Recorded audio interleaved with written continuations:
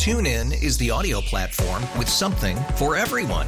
News. In order to secure convictions in a court of law, it is essential that we conclusively. Sports. Shot clock at 4. Doncic. The step back 3. You bet. Music. You set my world on fire. Yes, and even podcasts. Whatever you love, hear it right here on TuneIn. Go to TuneIn.com or download the TuneIn app to start listening. Odyssey celebrates Father's Day, brought to you by T-Mobile. You can count on T-Mobile to help you stay connected on America's largest 5G network. Welcome to Special Edition, a weekly look at the issues in the news and the personalities shaping the stories. Thanks for joining me on Special Edition. I'm Paula Degnan. This week, we're going to sign up for Camp Cadet, get ready for a fundraiser with Griffin Pond Animal Shelter, find the perfect trainer to help you with your pet. We'll also find out about Heart Valve Disease Awareness Day this Wednesday. And starting us off, Dr. Matthew O'Connor, cardiologist in the Cardiac Center and the medical director of the Heart Failure and Transplant Program at Children's Hospital of Philadelphia. It's Heart Month, and he talks to us about babies born with congenital heart disease. Dr. O'Connor, it's my pleasure to have you here, and we're talking this month. It's Heart Month, and so many times people don't think about children when it comes to heart problems. And you're here to tell us about innovations in cardiac care. What are some of those?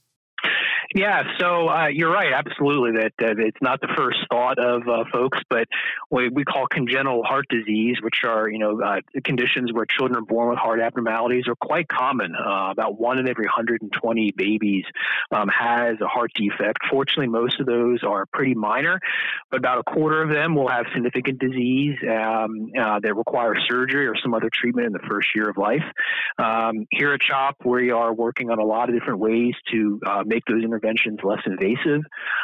We are working on things to make these kids have better outcomes. We are trying to push the envelope with getting these kids, back to normal life and activity as quickly as possible. Is there any reason why children are born with the congenital heart defects? It's there's no one cause. Most of the time, it's what we call sporadic, meaning there's no identified cause, whether it's an environmental cause or a genetic cause. In some rare cases, more rare cases, it's actually a genetic abnormality that sometimes runs in families. But the overwhelming majority of the time, we don't really know why. And there is research ongoing to try to identify some of those causes, but it's still quite early. So would there be a way that parents might know that there's going to be or potentially could be a problem? Well, yeah, fortunately, nowadays, actually, most congenital heart defects are identified during pregnancy. So almost all, actually, of the major congenital heart defects can be identified on a prenatal ultrasound that all women go through in their second trimester of pregnancy. And if an abnormality is identified, they get referred for further cardiac evaluation. And that makes a difference because, one, it helps the family prepare for, the consequences of having a child with a congenital heart defect, but it also improves the outcomes of the children. We know that if those children are born in a hospital that can manage the congenital heart defect and get early treatment, it makes a much better chance of having a good outcome. Such a scary thing for parents to hear such a diagnosis when the child is still in vitro. And are there things that you can even do before the child is born in vitro in order to maybe help them for coming up to be born? In general, the answer is no, other than just making sure that the mother's getting good prenatal care and that the fetus is being monitored carefully for the development of any problems, say, with growth or problems with other organ systems that we sometimes can see. There are some very rare instances when you can actually perform intervention on the fetus in the womb for congenital congenital heart defects, but that's quite rare. The most important thing is just identifying, counseling the family, preparing the family, and making sure that the pregnancy is healthy as possible, so the baby will be in good shape as possible when the baby arrives. All right, let's take children who may be still young, but a little bit, actually, they're born and maybe they're even still infants. Are there things available for children in that age group where things may be found after they're born? Yeah, so that's also something we see is that there are some generally more minor heart defects that are picked up after birth. Another thing that we quite commonly see are things called cardiomyopathies or heart failure. This is where the heart muscle, either through an infection or a genetic abnormality, starts to pump not well.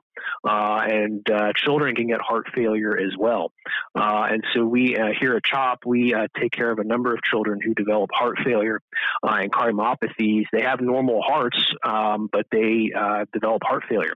And so we have a very active program to manage these kids with medications, heart transplants, devices called ventricular assist devices to help the heart function.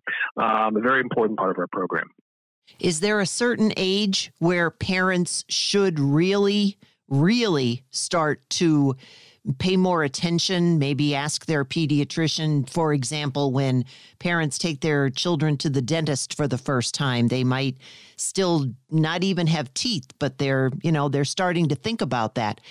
It's something that you just wouldn't think of in a child, Dr. O'Connor, where my child's going to have a heart problem at not even 2 years old. Yeah, fortunately, it's still that situation remains relatively rare, and so for a child who's healthy on the outside and doing all the normal things of childhood, and who's getting their regular checkups, and the pediatrician or family doctor is not identifying any problems, parents should be reassured that the likelihood of a heart problem in that scenario is really, really rare. But certainly, if a pediatrician hears a heart murmur, or if a child starts developing symptoms that can't be explained by a normal childhood illness, that's when it's time to refer to a cardiologist. But I would stress again that fortunately it's very, very rare for that to be the case for generally healthy children. All right, Dr. O'Connor. So what do parents do in order to keep their kids' hearts healthy? And hopefully they might even get some good advice from their own, too. Yeah, it's a great question. I think there are probably two things that come to mind most importantly. One is a healthy diet, and those healthy eating habits often get set during childhood that kind of accompany us for the rest of life. And so making sure that the kids are getting a well-balanced diet that's low in added sugars, low in high saturated fats, low amount of processed foods. Those heart healthy habits make a difference over many decades of life, and they start in childhood. And I can't stress enough the importance of regular physical activity. Organized childhood sports are great, but not every child has to do that. As long as they're getting outside and playing and being active, that in conjunction with a heart healthy diet reaps dividends over the entire lifespan. And those habits often start during childhood. Well, so it's never too early to focus on those things. I was going to say there's never enough information. There's never too many times that you can say all these great things in order to make sure that the word gets out there. So where can our listeners go in order to find more information, not only on the congenital heart disease, but also on just the healthy aspects of keeping your heart well? Yeah, so two sources I would direct you to. One is our website, which is heart.chop.edu. Has information about congenital heart defects, but also about overall heart health. And then the American Heart Association, which is heart.org, is a wonderful resource for healthy heart living throughout the entire lifespan. And families can get really up to date and current and useful practical information on how to keep their kids and loved ones healthy, whether they're children or older adults. Well, Dr. O'Connor, I said when I met you this morning that you have a lot of folks from Northeast Pennsylvania who travel down to CHOP. And if you're walking through the hall and someone says, "Hey, Dr. O'Connor, I heard you on the radio," at least you'll know what they were talking about. Well, I indeed, I know many patients from your neck of the woods, and we're very privileged to take care of them. So thank you so much. Thanks to Dr. Matthew O'Connor from CHOP in Philadelphia. Wednesday, Heart Valve Disease Awareness Day. To tell us about it, Lindsay Clarke, Senior VP of Health Education and Advocacy, Alliance for Aging Research. Lindsay, it is an opportunity for you to get the word out about heart valve disease. And I don't think a lot of people would think about that when they talk about the heart. So why is this so important? Well, that's exactly why it's so important. And first of all, thank you for having me on to talk about this. It's really important. And it's so important because people aren't talking about it. They don't know about it. At the Alliance for Aging Research, we did a survey a few years ago and found that 3 out of 4 Americans know little to nothing about heart valve disease. And that's despite the fact that it impacts around 11 million Americans. So it's something that we need to know about, and we don't. Typically, when we think about heart disease, I think a lot of people think about heart attacks, they think about congestive heart failure, and they're not thinking about valve disease. So we established this day on February 22nd during American Heart Month to really come together with our partners and raise awareness about this disease. When we're talking about that, then, are there things that we should be looking for? Because you mentioned heart attacks. That's usually the big thing. So what would we be looking for in particular when it comes to heart valve disease? Well, we can watch for the symptoms, right? And the symptoms can overlap with other types of heart disease. But we actually have a handy mnemonic to remember. Listen. So listen to your heart. And the L is for lightheadedness or feeling faint. The I is an irregular heartbeat. So you might sense a heart flutter, sometimes even chest pain. The S is for shortness of breath, and that can happen even if you're lying down or have not really engaged in only light activity. People might feel tired, the T, even after they've had plenty of sleep.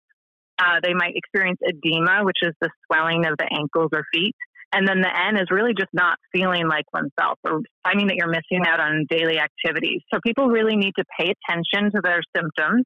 If something feels wrong, they should go see their providers and get their hearts listened to. Is there any particular group of people, age of people that would be more involved in any of this? Because again, when you mention heart attack, it just seems like it takes a wide variety of people in. So where would this fit in? Well, it's a really good question. There's a number of risk factors for heart valve disease. The most common is age. So we know that 1 in 10 people over the age of 75 suffer from moderate to severe heart valve disease. We also know that there's certain infections that can impact the heart. It's not as common in the U.S., but it can happen that can cause valve disease. There's certain radiation and chemotherapies for certain cancers that can damage the valve. But then we also know that some of those things we already know contribute to other types of heart disease, also contribute to heart valve disease. So things like uncontrolled blood sugar, uncontrolled blood pressure, and high cholesterol, obesity. Those are risk factors that can really contribute to the development of heart valve disease.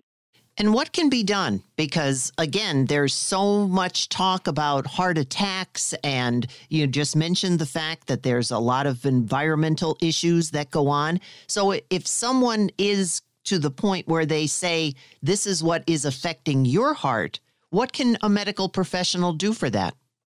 Well, it's a good question. And I thought you were going to ask about prevention, because I think it's really important that people understand that things like cholesterol and high blood pressure and high blood sugar can contribute. So they can really manage that, right? But with age being the major risk factor, sometimes there's nothing you can do.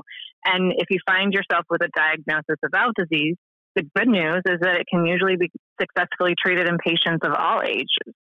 Typically, it requires a valve repair or replacement, and the way that they do that is going to vary from patient to patient, but there are some pretty minimally invasive options out there that people may qualify for, and people can return often to their quality of life before the valve disease developed once they have the repair or replacement. And you're right. Talk about some of the preventative things. And there are things such as high blood pressure. That's also another one that many people are affected by. Absolutely. And it can contribute to a variety heart problems. And so really knowing your risk factors, managing what you can is really important. But it's also critical that people get their hearts listened to regularly, so that they should be going to their healthcare professional, making sure that their heart's being listened to with a stethoscope check. It's a really simple way for them to detect if there's an irregular heart sound or a heart murmur. And then if they find that something sounds not quite right, they'll probably refer to other heart tests to confirm the diagnosis. And when we were talking about that, this, I assume, can probably be picked up if you're having other testing done, say, for example, an EKG or an electrocardiogram or a stress test? Absolutely. It might be something that they're looking for something else, and they pick up the valve disease. Exactly. But it can also happen in people who don't have other problems. And so just because something else, you're not already at the cardiologist having something done doesn't mean you shouldn't be going to have your heart listened to on a regular basis. You mentioned murmur, and that's something that we've heard about for so long. And there's also, so many different things that come with that. So can you give us a little bit more of information? It says a murmur is detected in your heart. So what does that exactly mean?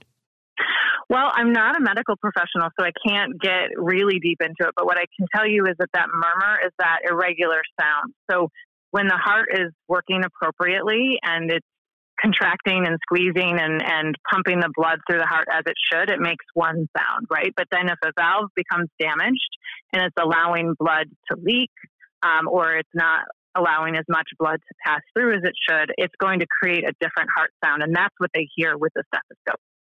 Well, that explains a lot then, because again, people, I don't know whether they always, we hear so much about the typical heart sound, and to be listening for something else, because I know there was a time when mitral valve was very pronounced, and that's a heart valve. So again, that might, and that in particular was with women. Because I know they told me I had mitral valve prolapse many, many years ago. So when it comes to these things now, Lindsay, are there things that people should be doing, and where can they get more information? Right. Well, they definitely should watch their risk factors, understand the symptoms, and get their hearts checked. For Valve Disease Day on February 22nd, we're recommending that everyone visit us at valvediseaseday.org to see how they can get involved. But one thing in particular is we have a screening challenge this year. So we're asking people to go out, either get their hearts listened to or make an appointment to do it. And then share on social media that you're doing it.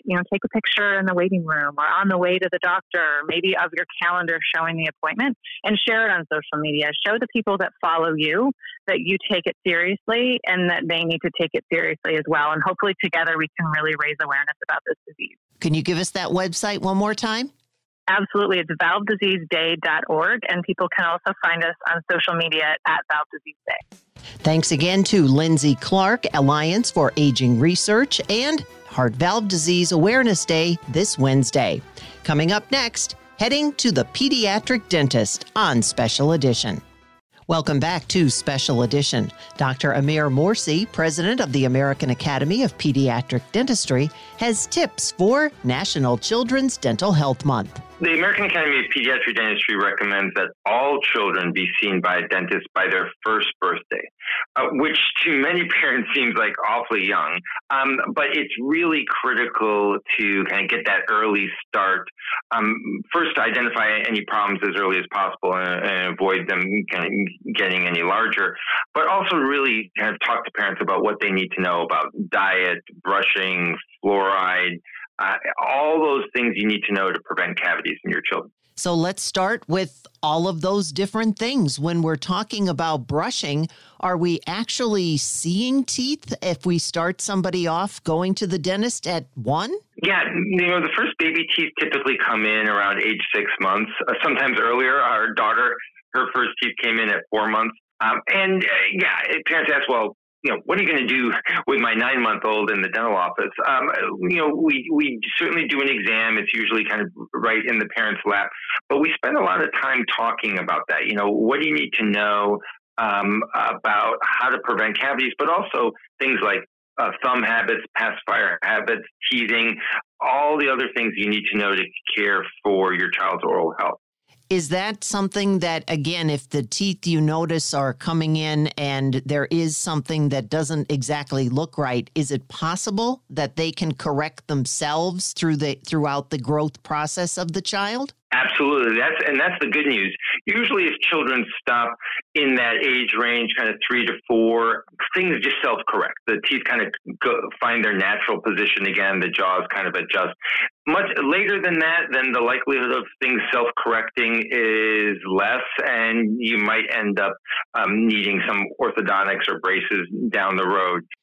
There's always that, okay, there might be a cavity. So what is the course of treatment? Does the tooth have to be saved? Well, we hear that a lot. You know, they're just baby teeth. They're going to fall out anyway. So if they get a cavity, what's the big deal? Baby teeth are there for a reason, and ideally, they should be preserved as much as possible. Cavities are not inevitable. They are preventable. A lot of parents think, it's just kind of a rite of passage. Ideally, we prevent them from starting to begin with. That's why that early visit before age 1, we can really start really good habits to prevent them from starting. Or if we notice one just kind of beginning, we now have some tools that can stop that cavity in its tracks, or even sometimes reverse it. That's another important reason to kind of get in and see your pediatric dentist early.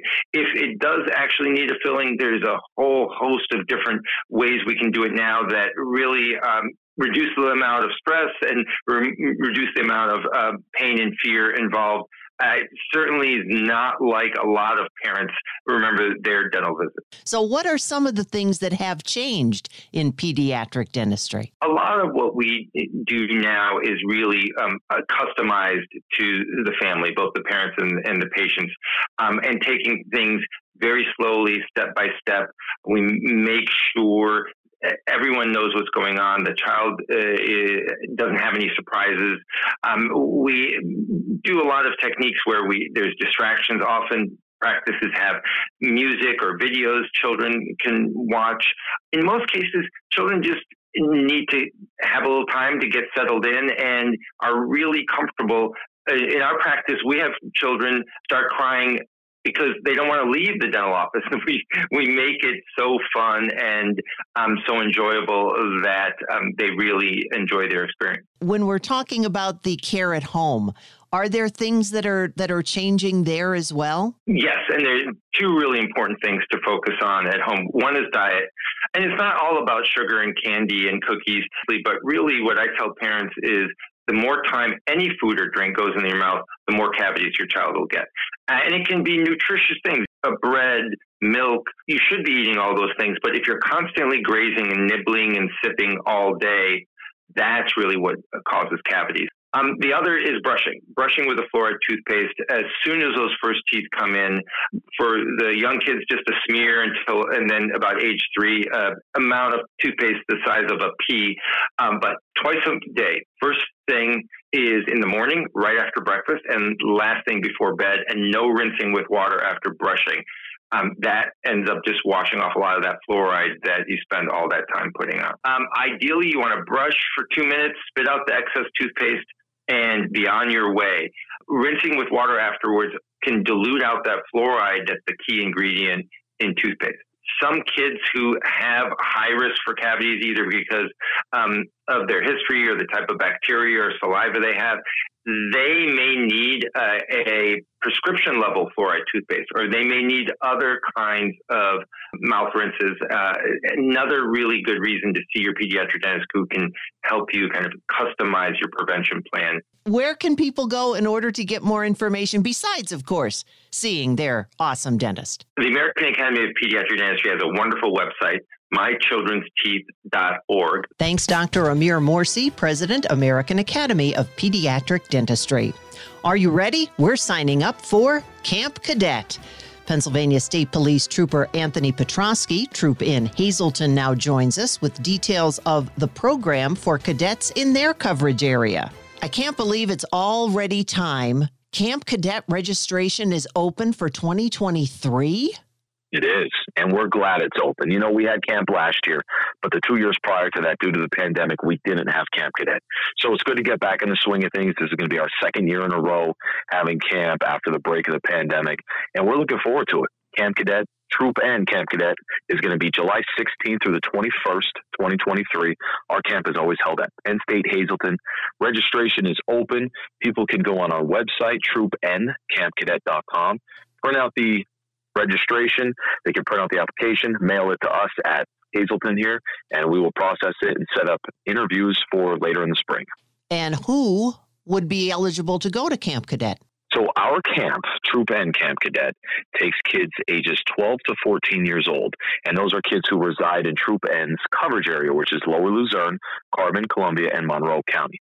So anybody can apply, and sometimes not every 12-year-old gets into camp just because it's a one-time deal. So if somebody applies and they're 14, that's the last chance they can have to go to camp. So they get first preference. So if a 12-year-old doesn't get accepted this year, they go to the top of the list for next year. So, you know, if somebody doesn't get in this year, please don't be discouraged. We'll keep your application on file, and you'll be at the top of the list for next year. And for people who are hearing this, and there are probably some out there who are just starting to get kiddos in that age range and thinking about it. So can you give us a little bit of the exactly what happens there, who's involved, what they do? I mean, when you think about camp with the Pennsylvania State Police, come on, Trooper Petroski, any fun at all? The entire week is fun. And this is a week where kids learn about themselves. They learn what it takes to be a police officer, because this camp, this 6-day camp, is a small version of the State Police Academy. Now, our academy is 6 months. This is 6 days. So we break it down age specific, and basically it's a mini academy. So we get up at 5:30 in the morning. We run. We work out at 6 a.m. We go to breakfast. After breakfast, they got to clean themselves up, get ready for the day, which consists of hands-on interactions, presentations from different law enforcement agencies, and pretty much the entire week they see every asset within the Pennsylvania State Police that has to offer. They see our helicopter, our canine. They process a crime scene. They do their own traffic stops.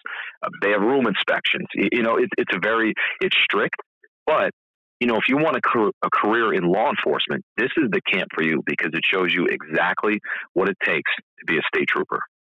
And we've talked about Camp Cadet in the past, and I think one of the most interesting things and one of the most positive things about it is that you have the kids coming now, and they come back to you later when they're older and tell you how much the experience has helped them. It's really neat to see these kids transform, especially later on in life, right? So a lot of times, kids that have gone through Camp Cadet are now working with us as troopers. And that's really neat to see that transformation. And even ones who don't go into law enforcement, maybe it's Camp Cadet who makes them realize that they don't want that career. That's okay too. You know, if somebody just wants to challenge themselves, this is the camp. But it's always neat to see kids, adults later on that say, yeah, I went through camp. That was awesome. I loved it. It taught me a lot about myself. You know, it taught me dedication, hard work, being motivated. And that's really good to hear, because this camp has been around since the 80s. And this is something that we want to carry on as a tradition, this camp, and, you know, keep doing a great job. It's law enforcement run. We are there the entire week with the kids. State police troopers and municipal officers are part of Troop N Camp Cadet. It's just a great experience. And the other thing is, and since you mentioned the fact that it started back in the 80s, so many things have changed. Now you have all of these different communication areas, and maybe you can just talk a little bit about that, because that's something that when you're talking about going to Camp Cadet, you got to leave them home. Yeah, and that's typically the hardest thing for the campers. And so this camp is physically difficult, right? So we work out, we run every morning, and for some campers, that's a totally new environment.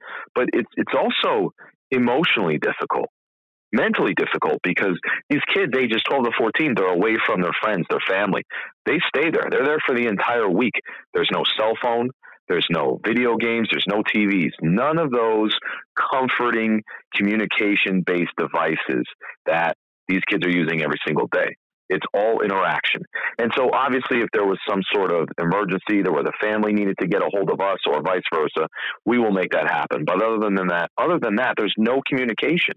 And that's because, again, it's based off of our academy. And that's how our academy is when we go there to become troopers. And so we're giving these kids a little taste of what it's like to be a trooper. But it's not a punishment.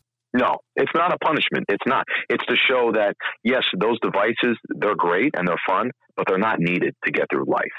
They're not. And to be a police officer, you have to be able to communicate effectively. You have to know how to communicate with people, and that means talking, being in person.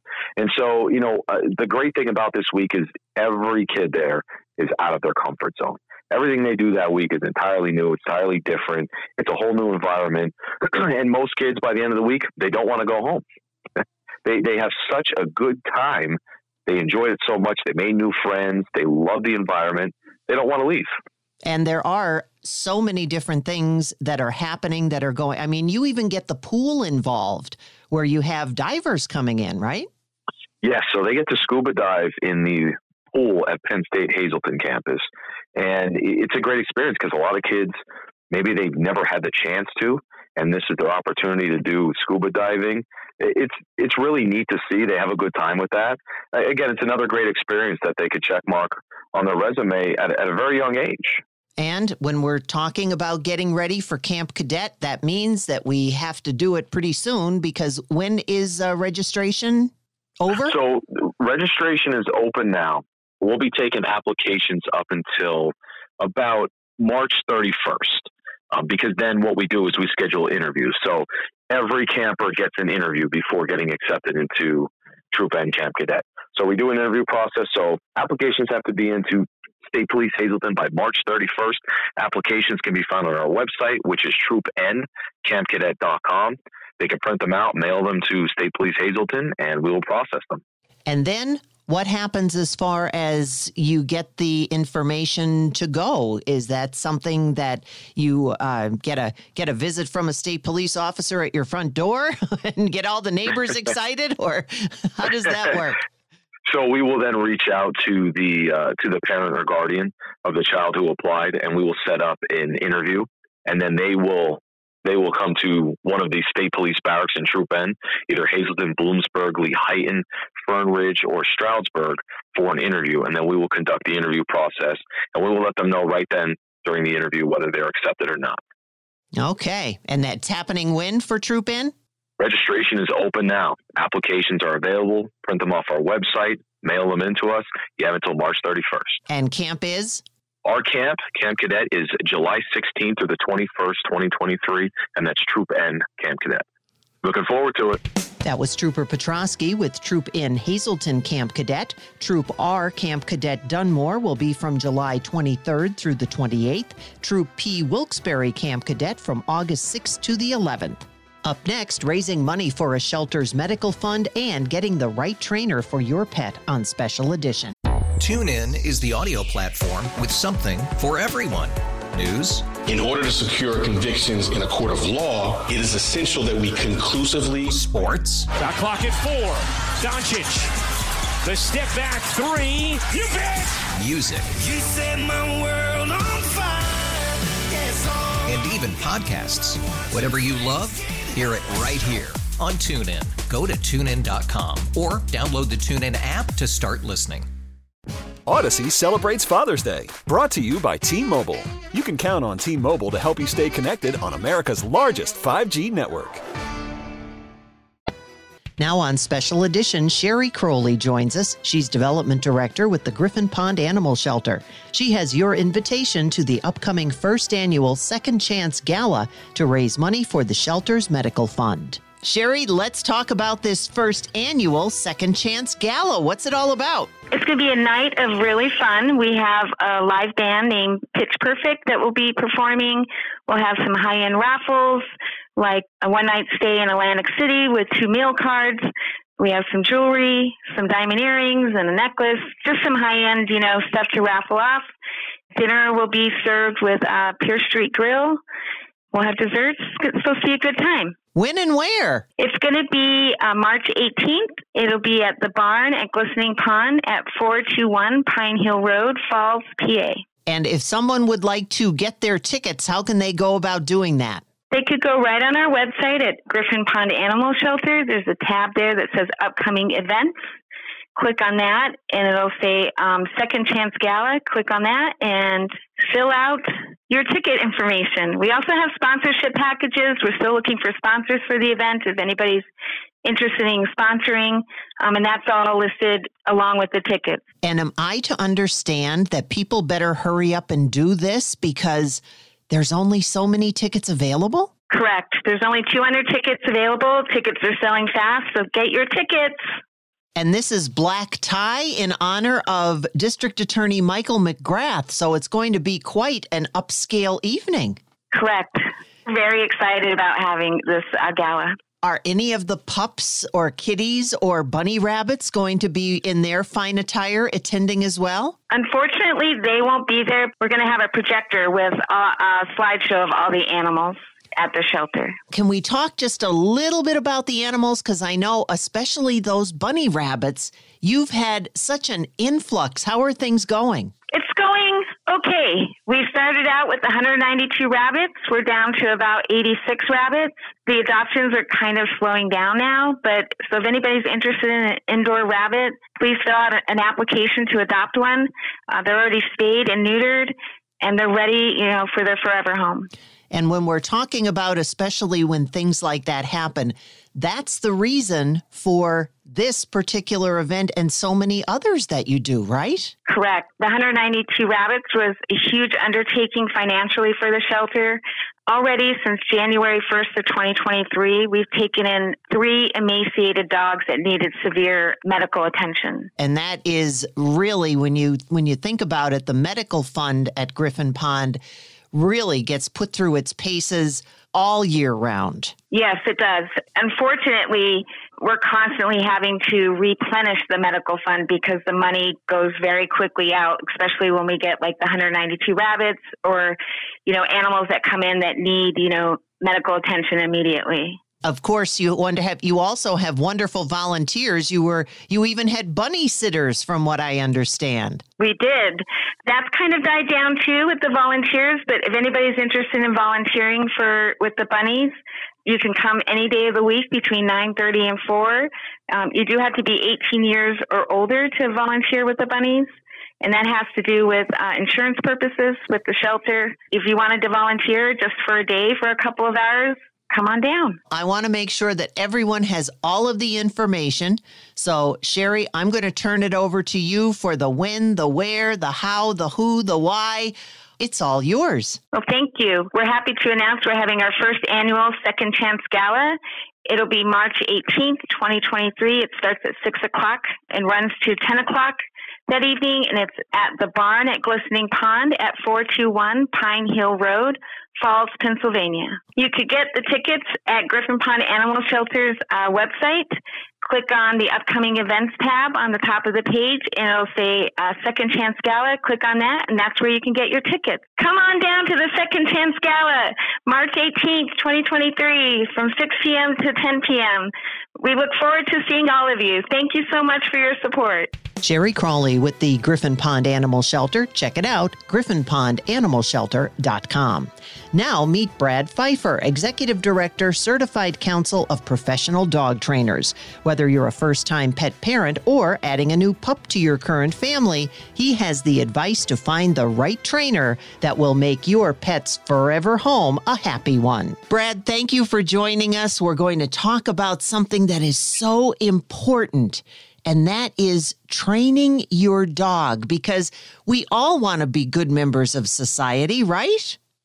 We certainly do, and dogs are such an intricate part of our life that one of the best things we can do for them is provide them the education they need to learn what's expected of them. Absolutely. And now that more places, which I'm thrilled about, are inviting you to bring along your pups when you're going out so that they can have some fun too and have new experiences, what would be some of the things that you, as a trainer, would say, and a lot of people think, well, it's only puppies, but it's not. It's older dogs as well. So what would you say would be the best places to start? Well, I would think that we'd start with a couple of things, and it's important to note that dogs need regular training throughout the first 2 or 3 years of their life, because at each maturity point, you're going to be focused on different things. You've got crate training and house training for a puppy. You've got socialization for a young dog. Then you have basic obedience training for the adolescent. And you're going to want to reaffirm some of that training as they go into adulthood. And so that first couple of years is really important that you put in the time and effort to really train the dog on the expectations that you have for them. And then depending on your lifestyle, if you're someone who wants a very active lifestyle with their dog, they go hiking on the trail, they go to patios and bars and restaurants and stuff with their dog, then you really want to focus a lot on the dog having positive experiences out and about. Socialization doesn't have to be flooding them with new information. It has to be exposure. And so making sure that they are going to a lot of different places, they're having good experiences when they're out, and that they're learning to look to you for direction. So when we stop, we have the dog sit and look at us, or if we stop and sit down at a table, we have the dog lay down next to us, maybe like on a small mat, always focusing on you and your dog's experience out in public versus allowing them to maybe ping pong around and say hello to everyone and see every dog. It's really about the two of you and your relationship and making sure that you're teaching the dog, again, what are the expectations for them, right? You walk beside me down the street. You stop and sit when we, go to a crosswalk. You lay down at my feet when we're at a restaurant. You just want to create good habits, good patterns. How do you do that? And I know that there's probably a lot of our listeners who are saying, I know I've got the best dog in the world, but just like my Mia, she's great, but she likes to let everybody know she's there and let out some barks, and she's very social. And then if you correct them, some people say, oh, you're being mean. So what do you do? First and foremost, you've got to focus on the obedience commands, or a lot of trainers now are calling them cues. Things like sit and come and down and stay, making sure that you have a vocabulary of commands or cues that you can tell your dog so they understand the expectation. And then from there, depending on the situation, if you have a dog that is a little reactive towards other animals or to people, you might need to work on some behavior modification. And so, it'd be really important that owners look for a certified professional dog trainer, knowledge assessed through the CCPDT, or even a behavior consultant through the CCPDT if there are undesirable behaviors like barking at other dogs or barking at people who come in your home or out on a walk. Having a certified professional through our organization come into your home will give you the opportunity to work with someone who has demonstrated competence in our field. They are receiving continuing education, and they're being held accountable to our standards of practice and code of ethics. The other thing I've been reading a lot about lately is that there was always the treat or the click and then treat or something to that effect. And now I'm reading more that they're trying to get away from treats. So again, I know that we can get in touch with you folks, but sometimes you like to try to do things starting at home. So what about that? There are a number of ways to train a dog. There's a lot of ideas, methodologies out there. First and foremost, you want to make sure that you are always addressing your dog's health and wellness. Make sure there's no underlying medical problems or need for increased exercise or other outlets to address behavior concerns. You want to focus on using positive reinforcement to teach necessary skills. And positive reinforcement might be treats. It might be toys. It might be play. Something that motivates the dog to want to listen, rewards the dog for good behavior. And then from there, if there is a need for any sort of correction or things like that, you can work with a professional to decide what the best plan is. But first and foremost, health and wellness, good environmental management to make sure the dog isn't rehearsing a bunch of behavior like barking at windows. Maybe the dog needs to go to the laundry room behind a crate when we are away from the house, and putting the time into use of positive reinforcement. Again, treats or toys. Toys is also great. Love and affection can be another reinforcer for some dogs. to train necessary skills. And then, of course, we also have you, and you're working so hard and you're giving treats and everything's great. And then, just like with people, you go out into the public and someone else is not exhibiting such good types of behavior. Ouch. So now it almost seems like all the training that you've done has kind of gone, woo, because all of a sudden you get the look like, well, wait a minute. If he or she is running around, why can't I? So how do you get the message across that just because the others are not necessarily being such good citizens right now, that you still have to pay attention to me?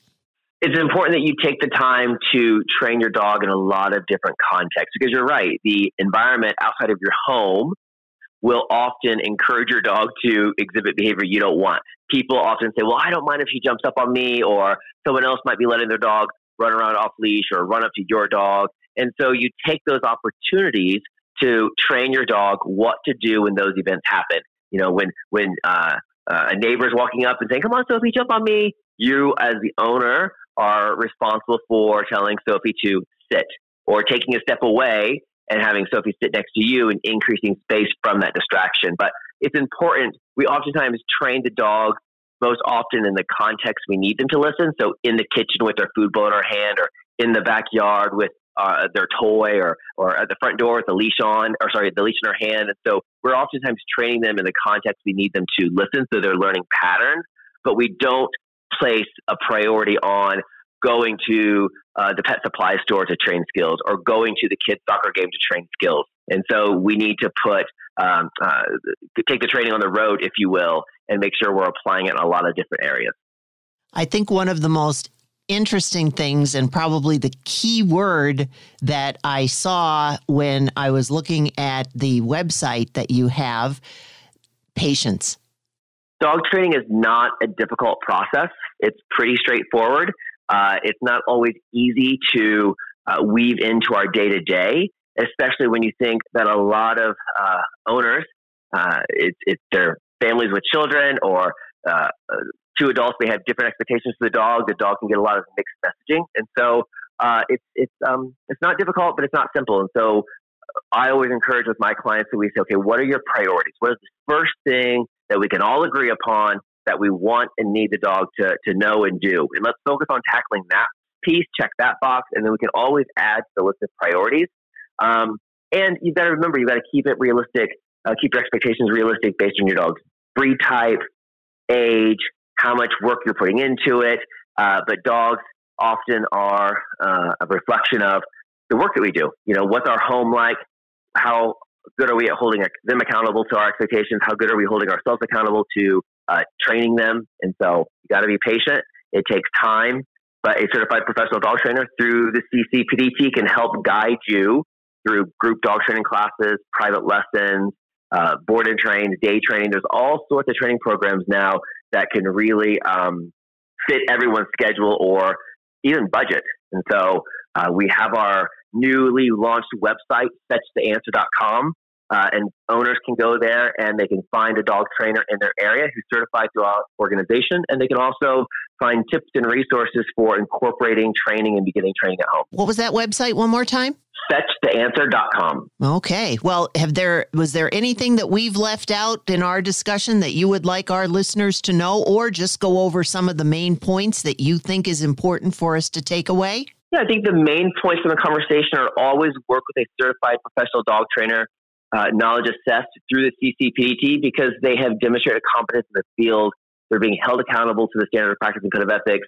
It's important to note that dog training is an unlicensed profession. So anyone can self-identify as a dog trainer and come into your home and give you advice or solutions that may or may not be part of the best practices of our industry. From there, be patient, pick some small goals, and focus on teaching your dog the things that you need him to know, and be consistent with your expectations. You can actually make undesirable behavior worse by having inconsistent expectations. If you visit fetchtheanswer.com, you can find tips and resources for training your dog at home to begin the process, and then also search the online trainer directory for someone in your area who is certified through the CCPDT and we'll have a program or service that can get you started and give you some more support. Find out more from Brad Phifer at fetchtheanswer.com. I'm Paula Degnan. Thank you for joining me on Special Edition. TuneIn is the audio platform with something for everyone. News. In order to secure convictions in a court of law, it is essential that we conclusively. Sports. Shot clock at 4. Doncic. The step back 3. You bet. Music. You set my world on fire. Yes, and even podcasts. Whatever you love, hear it right here on TuneIn. Go to TuneIn.com or download the TuneIn app to start listening. Odyssey celebrates Father's Day, brought to you by T-Mobile. You can count on T-Mobile to help you stay connected on America's largest 5G network.